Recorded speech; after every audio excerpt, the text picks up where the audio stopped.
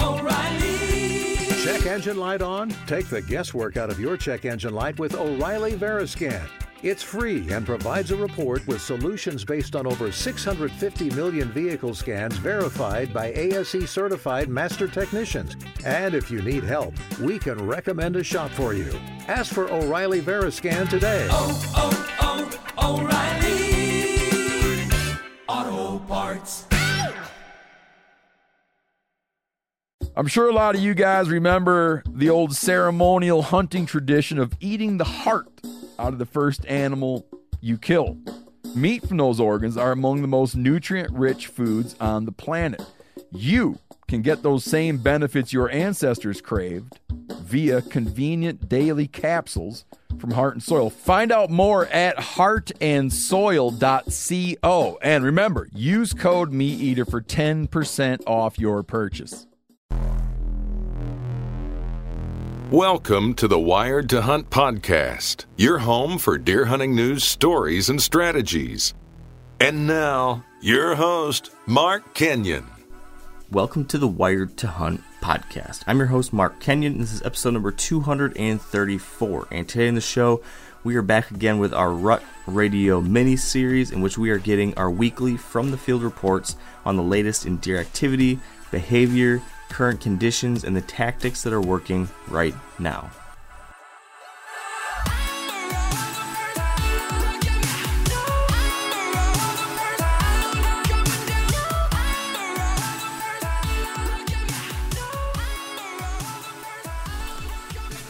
All right, welcome to the Wired to Hunt podcast, brought to you by Onyx, and we're back again for another week of our Rut Radio mini-series. With me to help do that is Spencer Newharth. Spencer, have you killed Lieutenant Dan yet? I have not, but that would be from a lack of effort. What are you doing with your time? I am saving up my time until November, basically. Like you have vacation days at work and like you have vacation days with your wife, kind of. I'm not going to burn all of those wife vacation days in mid-September when it's 94 degrees. So fair enough. I am, stockpiling them until we hit November. Well, I see your logic, so I'm going to give you a fair pass. I'm going to give you a free pass on that. But yeah, I'm a little jealous that you can be whitetail hunting, though, because I'm home in Michigan, and our whitetail season is like 2 weeks out still. So I kind of went from being able to hunt, now I'm back in this like purgatory where I'm stuck waiting, but I've already kind of got started, so I've got like the fever, and now I'm just struggling. So I'm ready to get going again, and there's a lot of folks, though, that have been hunting, huh? The season's opening in where? Wisconsin, Minnesota, Missouri, all over the place, right? Yeah, and then some localized openings in some southern states as well. So it's getting to that point within these next few weeks. We should see like all the whitetail states open up. Yeah. So who then do you have on the show for us today talking? We start off with Tony Peterson from Bowhunter Magazine in Minnesota. Then we talk to TJ Unger in Montana from the Virtue TV. Then we go to New Jersey, and we have Patrick Cutter from Red Hand Outdoors. And then we talk to Michael Hunsucker in Missouri from Heartland Bowhunter. Excellent.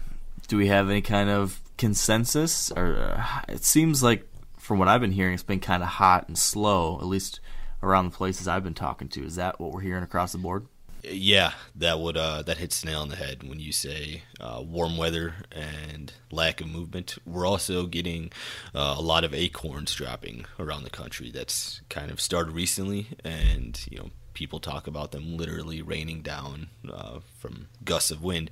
So I think that's going to be another big theme in 2018. Last year, in the episode in January where we kind of wrapped up the season, we hit on some of the talking points of Rut Radio. That was one of them on almost every episode, and it sounds like a lot of states are dealing with big acorn crops again. So I have a feeling that's something we're going to hear about a lot over this next month.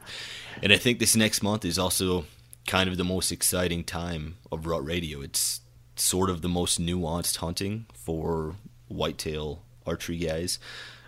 It's not like it was, for the last 2 weeks where you're catching deer on summer patterns and finding bachelor groups and stuff like that. And it's not like what it will be in November either, when the rut kind of trumps all. This next month or so is when you really have to work for those deer. So I think these are going to be some of our best episodes of Rut Radio. And like last season, when we would hit October, you talk to some people in the very same episode, you'd hear movement that was a 2 out of 10 for them. And then someone else just a couple states away felt like they were experiencing like a 9 out of 10. So it'll be some unique hunts and unique reports going all the way through the end of October. Yeah, it's interesting you brought up last year's episodes and those interviews throughout the year. And I was just thinking the other night, I was actually laying in bed, thinking about all sorts of stuff.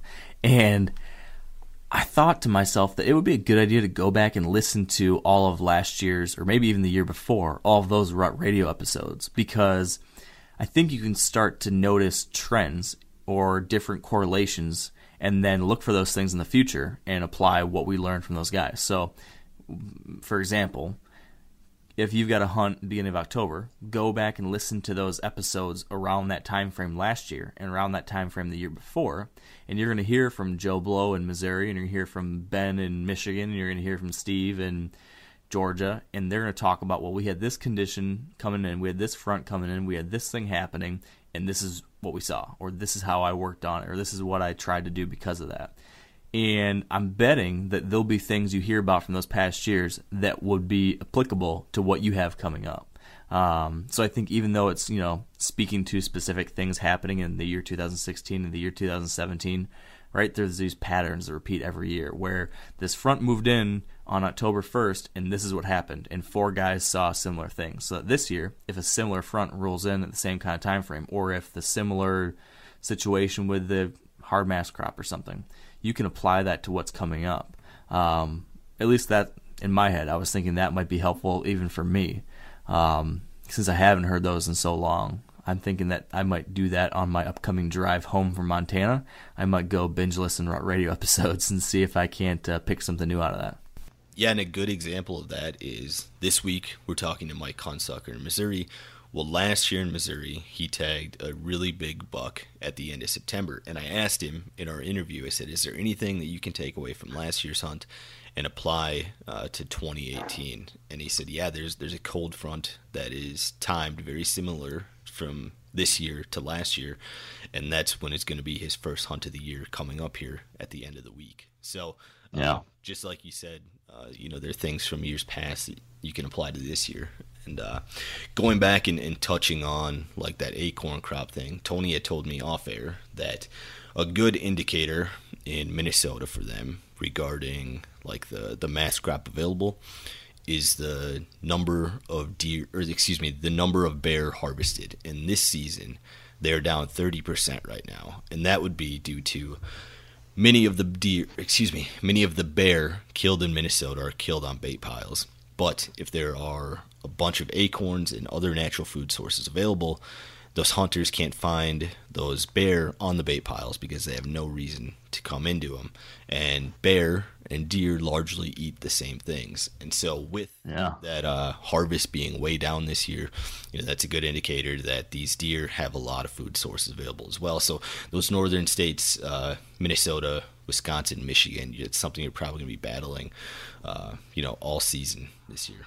When I was out in late August doing some work, just loaded, the oaks are just loaded with acorns and dropping them, and I can see where on some of my trail cameras that I've got some cameras pointing out into a food plot, but then there's also oaks on the back side of the food plot. And in one of these cameras specifically that I checked a couple weeks ago, I had it pointed at the plot. These deer were coming through. It didn't even seem like they were stopping in the food plot at all. They were heading right to that oak tree, and then there would be 5-6 deer all right underneath that oak, eating the acorns, not touching the plots. So I think that if you're trying to focus on a green food source or some little food plot or something here in the next few weeks or early October, to your point, Spencer, you might not see the number of deer you would hope because they're going to be back in that timber. So I'll be interested to hear what everybody has to say, and especially in the coming weeks, once I start hunting in October, I know it's going to impact me because I have some spots set up for the early season trying to get them on these little food sources, but it's probably not going to work out. I think it's either you're going to have to wait or you're going to have to dive in there if you've got a safe way to hunt into that timber when they're on those oaks. That's going to change things up for people. One final thing regarding food sources that I want to touch on and plug a little bit is on my blog, Rut Fresh, I just wrote about whether or not it's true that deer won't eat yellow soybeans. I think that's something we've heard a ton of people say, and you talk to hunters and they say, oh, not seeing much right now, the beans are turning. But I think that there's a lot of misconceptions around that statement that deer won't eat yellow soybeans. So go check out Rut Fresh. You'll find that as the latest blog where I kind of talk about what I think is actually going on there with the phenomenon that people think that deer will hammer soybeans when they're green or brown, but not yellow. And with that, I think we go into the episode and get to our first caller, Tony. Sounds good. Before we get to our first update, let's pause for a word from our sponsors at Whitetail Properties. This week with Whitetail Properties, we are joined by Tony Hansen, a land specialist out of Michigan. And Tony is going to be telling us about what factors matter most on a property in high-pressure areas. Well, to me, it's variety. So even though I own and kind of hunt a lot of small properties, you got to look for a mix of things. You need food for sure, but you need cover probably even more. So, I need to have all of the pieces that the deer needs because I don't want them traveling very far, and I don't want them to feel like they have to travel very far. Because, especially during our gun season when there's, nearly 1 million guys out there, if a deer moves, it's got a real good chance of getting shot. So I try to find properties that have everything you need right there. And yes, neighborhood matters, but it doesn't matter quite as much as what you can, do right there on your own property. So you want to make sure that you have food and cover and, bedding areas, security places, and sanctuaries are a big thing with me too. So I look for a lot of variety in the property. If you'd like to learn more and to see the properties that Tony currently has listed for sale, visit whitetailproperties.com/Hansen. That's Hansen. All right, and joining us on the line first is Tony Peterson from Bowhunter Magazine in Minnesota. Now, Tony, in Minnesota, what would you say the buck activity has been lately on a scale of 1 to 10? I would say, we're probably sitting at about a 5. I'd say we're right in the middle right now. It's been real hot. We got a cold front coming in that'll help, but right around the opener, there's always some movement you can find if you know where to sit, and even if it's hot like it's been, you can find something, a real green field or a little water source to sit over where you'll see some bucks if you're doing it right. Well, in Tony Peterson fashion, you filled your tag in Minnesota very quickly. Tell us a little bit about that hunt and a little bit about that setup. Opening night, it was 88 degrees when I got out of the truck, and I intended to go sit a little staging area and play off some acorns as deer moved down to the fields. But on the way in, I had a different stand that I had to walk past, and it was on this alfalfa field, that I put up for a gimme, hoping I can kill one early season. And there's so much deer sign getting in there that I was like, I don't really think I should be walking past this stand. And it was hot. I knew the wind was right, and I knew there would be some deer coming into that green field, that alfalfa field. And so I sat up there and had a couple bucks and some does come out, and the biggest buck in the group offered me a shot, and I was out, at 7:00 at night on opening night. So that's how that shook out. Well, that was a well-executed hunt, Tony. I assumed you would get it done opening weekend, and you did. So tell us a little bit more about the food sources in Minnesota right now. What are those whitetail focusing on here in mid-September? In Minnesota, it's like a lot of places, a lot of states around here right now, there's an abundance of food. And, if you could get on the right apple tree or the right white oak, you'd probably be on fire. But generally, when it's this hot, I like something green. If I'm not hunting water, I like alfalfa or something nice. If you could get like maybe a late planted soybean field where they're still eating some of the leaves, that can be a good thing. But just something nice and green that isn't dried out, because they're looking for some moisture. I mean, that's my fishing anyway. It seemed like most of the country had a large mass crop last year. Did Minnesota have that as well, with plenty of acorns on the ground? Sure, they did. And it changes every year, it feels like, but last year felt like we had a lot of acorns, and this year we definitely have a ton of acorns. So how do you think that will affect things going into the end of September and the beginning of October for deer movement? I think you'll be dealing with some staging area stuff. You know, the way that the acorn's set up in a lot of places, or the oak trees, I should say, is, you know, if as there's fewer horses out there that become even more important, and they can get a lot of good nutrition feeding under one tree. And so it's kind of a deal where you might not kill that field edge buck in a couple weeks because it's, you know, there's been a lot of pressure already, or whatever your specific situation is. But if you can find those acorns where they're hitting them right now, you know, if you can get in and scout right now and hang and hunt, or for the next 2 weeks or so, that's going to be important. Those acorns definitely will play into most strategies, I would think. And do you think that abundance of acorns would make it easier or harder to kill an early season buck in the morning? I don't know if it makes it any easier. I don't like when they have lots and lots of options. I would rather have them only have a couple trees that they could go hit. But it's, you know, it's just all about your specific situation. If you can get in and find the one that they're hitting, and it's not going to be, you know, run a trail camera, because by the time you're running a camera and checking the pictures and seeing what's going on, that might be over. It's going to be, you know, hike in with a stand on your back, or going in a nice little rain shower and take a look around at where they're feeding, because it's pretty obvious when you find a tree that they're pounding, or a set of trees that they're pounding. And so it's going to be kind of an, you know, in the moment type of hunt. Well, you were headed to Wisconsin here at the end of the week. What are you going to be focusing on then? I'm gonna be hunting some public land it's big wood stuff. But the place I'm most curious about hunting has a soybean field kind of close to it. That's a private field, but I think I can catch them coming and going. And I do have one ridge scouted out that's got some oak trees on it in a specific spot. So when I get over there, I'm gonna go take a look at the sign and just kind of make my decision then, see where I think I should be.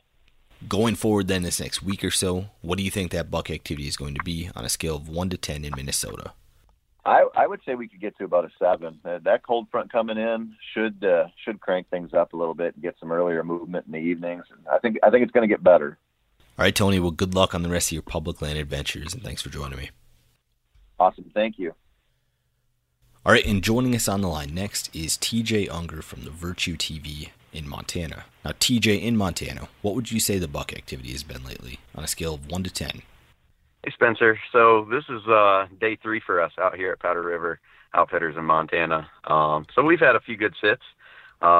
Concentration so far as deer numbers are very, very high, but so far as buck activity, I would give it a 5 out of 10 right now.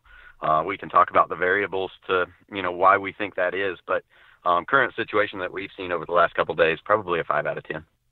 And so what are some of those variables? Is it the weather, some of the food sources? What do you think is providing that mediocre deer movement right now? Yeah, so, you know, there's plenty of food out here. There's alfalfa all over the stretch of, you know, the majority of the land that we're hunting, but we're hitting some pretty dry times, and with those dry times, it's pretty unseasonably warm. So just like anywhere else in the country, I personally think that the number one variable to stop, you know, mature deer movement is heat. So when it's hot, they're just bedding down. You know, at the same time, we've had a couple of encounters. Each one of the groups out here has at least, you know, seen a good shooter on each sit, but just numbers, you know, we're not seeing the numbers that we typically would at a place like Powder River. But those hot temps should come to a pretty solid standstill. And like I said, we're seeing a lot of deer activity. I think on our first sit, Brady and I saw, I don't know, roughly 70 deer, but they're all, you know, pretty immature. We're talking does and fawns, yearling bucks, and maybe some 2-year-old bucks. So activity overall is really, really high, but we're in a very game-rich environment. You know, I don't think that there's been a day that's gone by where somebody didn't see, you know, 20, 30 deer. So each of our sits, we're seeing, you know, high numbers. but just not yielding those mature animals like it normally would. So we do have some weather changes coming in. Actually, tonight we're supposed to get a front moving in and change things up. They haven't seen rain out here in Broadus, Montana in over 3 weeks. So like I said, very dry conditions. Deer are sitting tight, at least the mature animals. They're heading to water and to those food sources after dark. It makes sense. It's the same thing that any of us would do when it's super hot. We're staying in the air conditioning and moving out to that water hole, after the sunset. Now, as you would on, say, one of your Midwest properties, you're kind of hunting from bed to food, but how is it different in eastern Montana than, say, it would be in Indiana?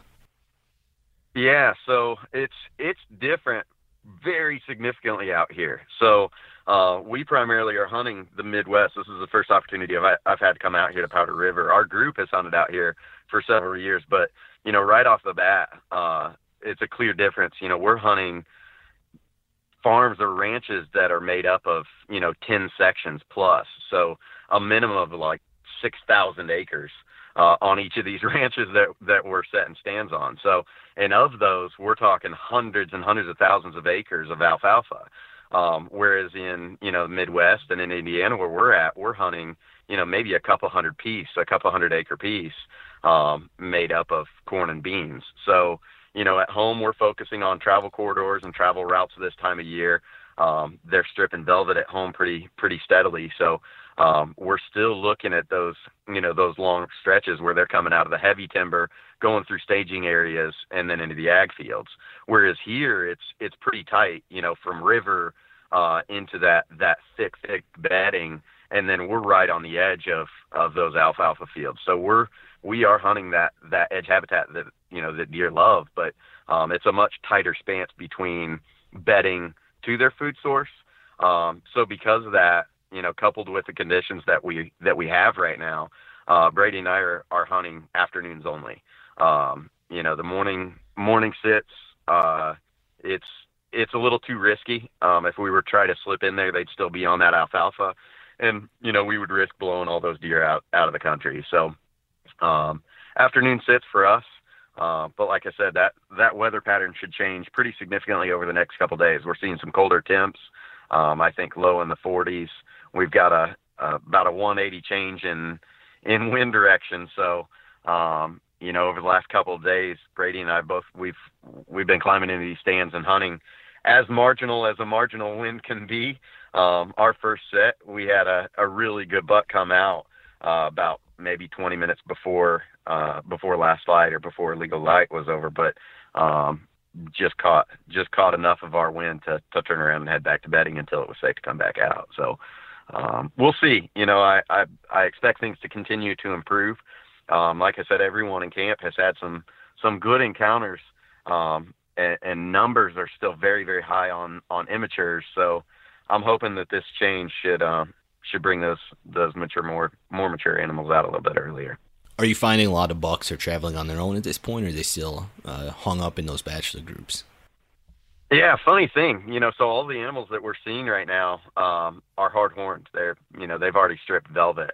Montana legalized trail cameras for this year, so Powder River has been running some trail cameras as well, and everything that we're seeing is hard-horned. Some very young, very, very immature, like spikes are holding velvet, but that's to be expected. With that, though, we are still seeing bachelor groups. All of the bucks that Brady and I have seen, they've all been with other bucks.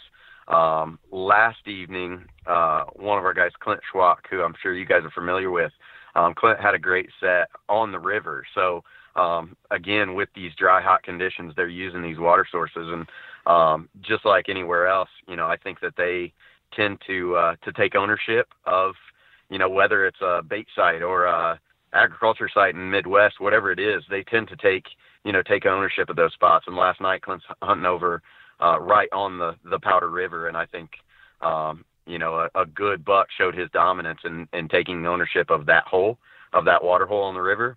And Clint had a good 8-point step out and just act a little intimidated about something.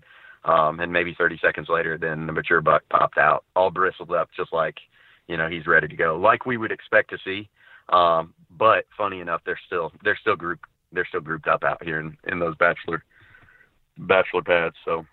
Well, you sound optimistic. What do you think that buck movement's going to look like on a scale of 1 to 10 in this next week or so for Montana?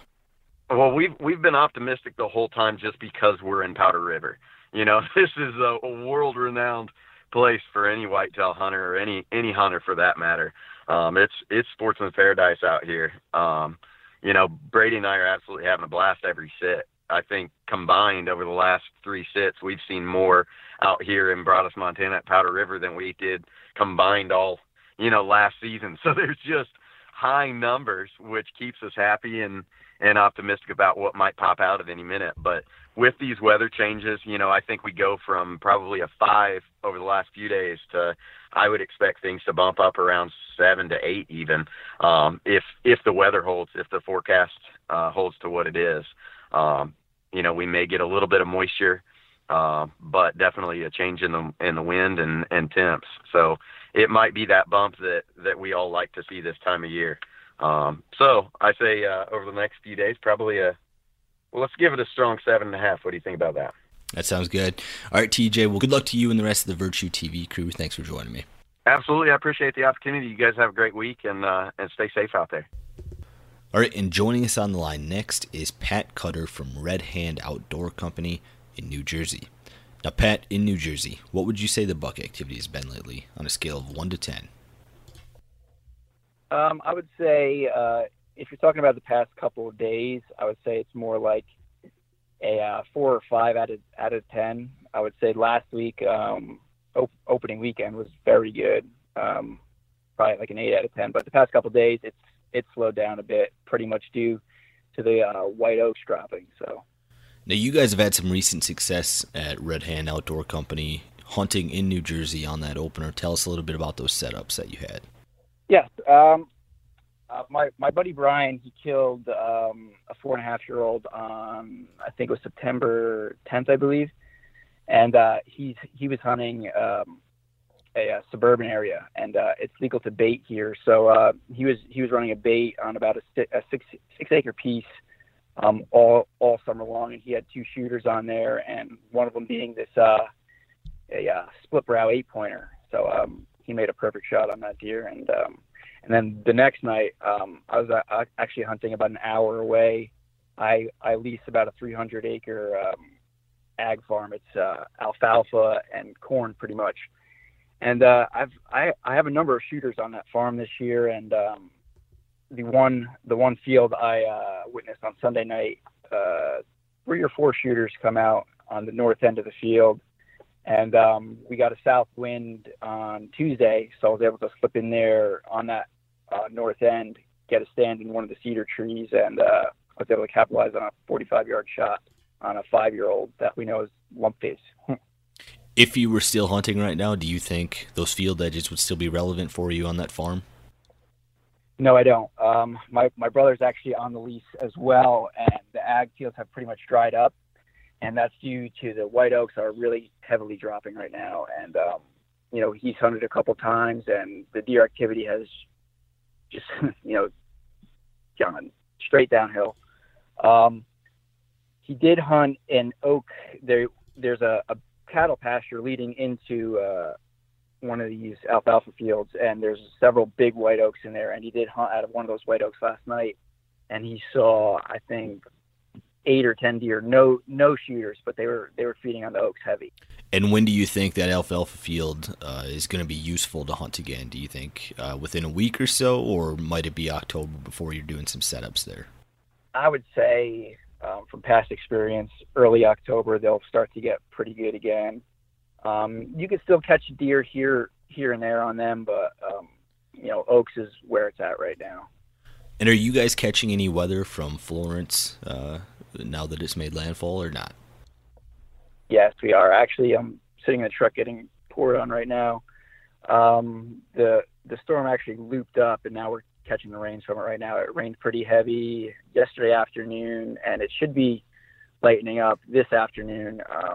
So me and my brother are actually going out this afternoon. We got pictures on a cell cam last night of 2 shooters in another part of the farm in kind of like an oak bottom. So gonna try to capitalize on that tonight. Do you put any stock into what the moon might be doing? I know later this week we have a phase that some hunters are excited about, but how about you guys in New Jersey? I do believe in it. This week we are approaching that full moon, and as you've heard probably Mark Jury say 100 times, that leading up to that full moon, it and enhances that feeding pattern, and I do agree with that. So if you're out there and you're on some hot white oaks, I think this week's a good time to get out there. Going forward, then, this next week or so, what do you think that buck activity will be on a scale of 1 to 10 in New Jersey? If you're on some good white oaks, I think the hunting could be probably a 6 or 7 out of 10. But if not, I think you're looking at more of a 4 out of 10. So it all depends if you're in the right spot, pretty much. All right, Pat. Well, good luck the rest of the season, and congrats on that great buck that you and your buddy got. Thanks for joining me. Thanks, Spencer. Appreciate it. All right, and joining us on the line last is Mike Hunsucker from Heartland Bowhunter in Missouri. Now, Mike, in Missouri, what would you say the buck activity has been lately on a scale of 1 to 10? Oh, I'd probably say, probably a 6 or 7. It hasn't been that great. The deer are still moving. They're just moving at very last light, it seems, because it's just been super, super hot. What is your strategy then, mid-September like this, when it's super hot, if you were trying to get a mature buck on the ground? I mean, this is actually one of my favorite times of year to hunt, and it doesn't have to be, perfect weather. The deer, have been doing the same thing all summer long. They're used to the heat too, so they're still moving. They're just not moving as early and as good as they would with a little front coming through. But I actually haven't been hunting yet here in Missouri. I've only been scouting the past couple nights, trying to make up for being gone and being in Montana for the first 2 weeks of September. So trying to put the legwork in now. But some of our guys that have been out hunting are seeing decent activity. I'd say the biggest factor right now for us is the acorns are starting to drop here in Missouri, and what typically would be a bean field with 30 to 40 deer in it every night is we're seeing 8 to 10 fewer deer, and they're just not keen on the beans as much. They're starting to turn as well, depending on when they got planted. The ones that got planted earlier in the year are starting to turn a little bit, and so that has a factor to as well. So. Now, I know you mentioned you've been scouting these last couple of evenings, but do you also have some value in trail cameras this time of year as well? Or if you're going to kill a buck, is it because you laid your own eyes on him? Yeah, I mean, trail cameras obviously are extremely important, but this time of year it can be really tough to get them on camera. I mean, there's just a lot of food in a lot of places, and so, there's typical, we have these typical spots of,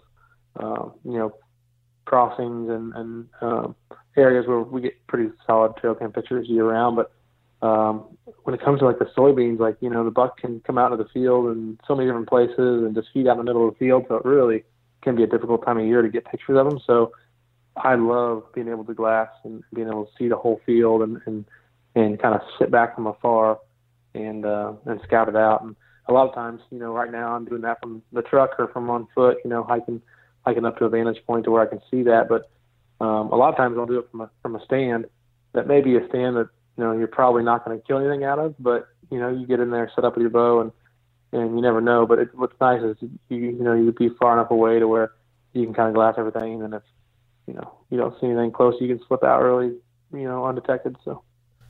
Now, last season you killed a big buck at the end of September. Is there anything from that hunt or in 2017 that you think you could apply to late September this year?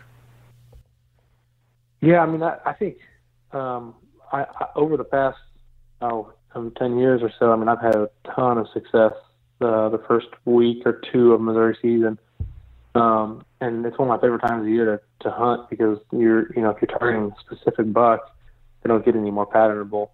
You're out there killing, any mature buck might be better during the rut, but if you're targeting one specific buck, there's no better time than this time of year. So last year, we just had really consistent weather the first 2 weeks of the season. Just, it wasn't this hot as it is this year, but it was just solid, like mid-80s or 80s, I believe, all the first 2 weeks. And we finally got a cold front that pushed through. That was a big enough system to make a difference. And that was the night I killed that buck. So that was the first real cold front of the year. This year, it looks like that's going to be coming for us here in Missouri Friday. So it's going to be coming in Thursday evening, I think, and Friday. So the highs go from the 90s to the 70s.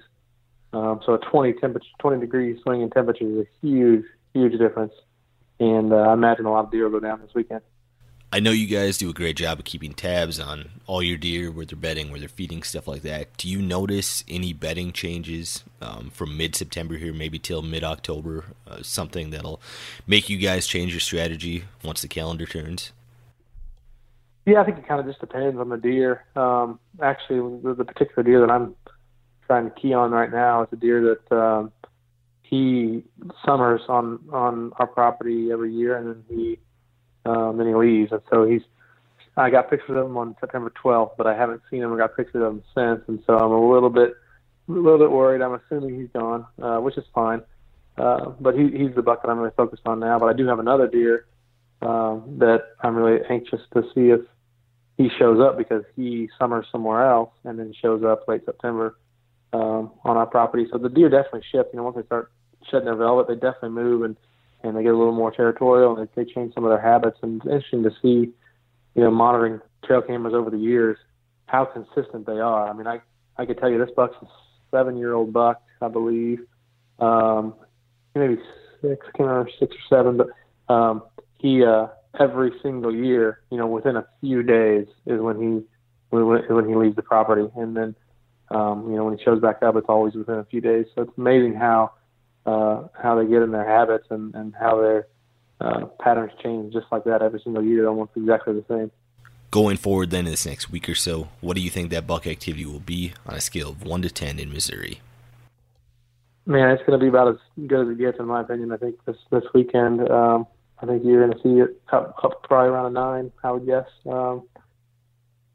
Friday through really, it warms back up a little bit early next week, and then another front is supposed to be coming through. So going to be some variable weather, which is good for activity. So I'm really looking forward to spending some time in the field this next week. All right, Mike. Well, I like your confidence. Thanks for joining me. Thanks for having me. Appreciate it. And that concludes this week's episode of Wired to Hunt's Rut Radio. A special thanks to Tony, TJ, Patrick, and Mike for joining me, and thank you guys for listening. As always, make sure you follow Wired to Hunt on Facebook, Twitter, and Instagram, and follow Rutfresh on Facebook, Twitter, and Instagram as well. Good luck to everyone out there, and stay wired to hunt.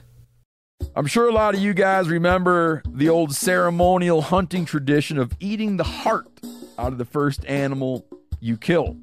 Meat from those organs are among the most nutrient-rich foods on the planet. You can get those same benefits your ancestors craved via convenient daily capsules from Heart and Soil. Find out more at heartandsoil.co. And remember, use code MeatEater for 10% off your purchase. Outdoor adventure won't wait for engine problems. Things like hard starts, rough performance, and lost fuel economy are often caused by fuel gum and varnish buildup. Seafoam can help your engine run better and last longer. You simply pour a can into your gas tank. Hunters and anglers rely on Seafoam to keep their engines running the way it should the entire season. So pick up a can of Seafoam today at your local auto parts store or visit seafoamworks.com to learn more.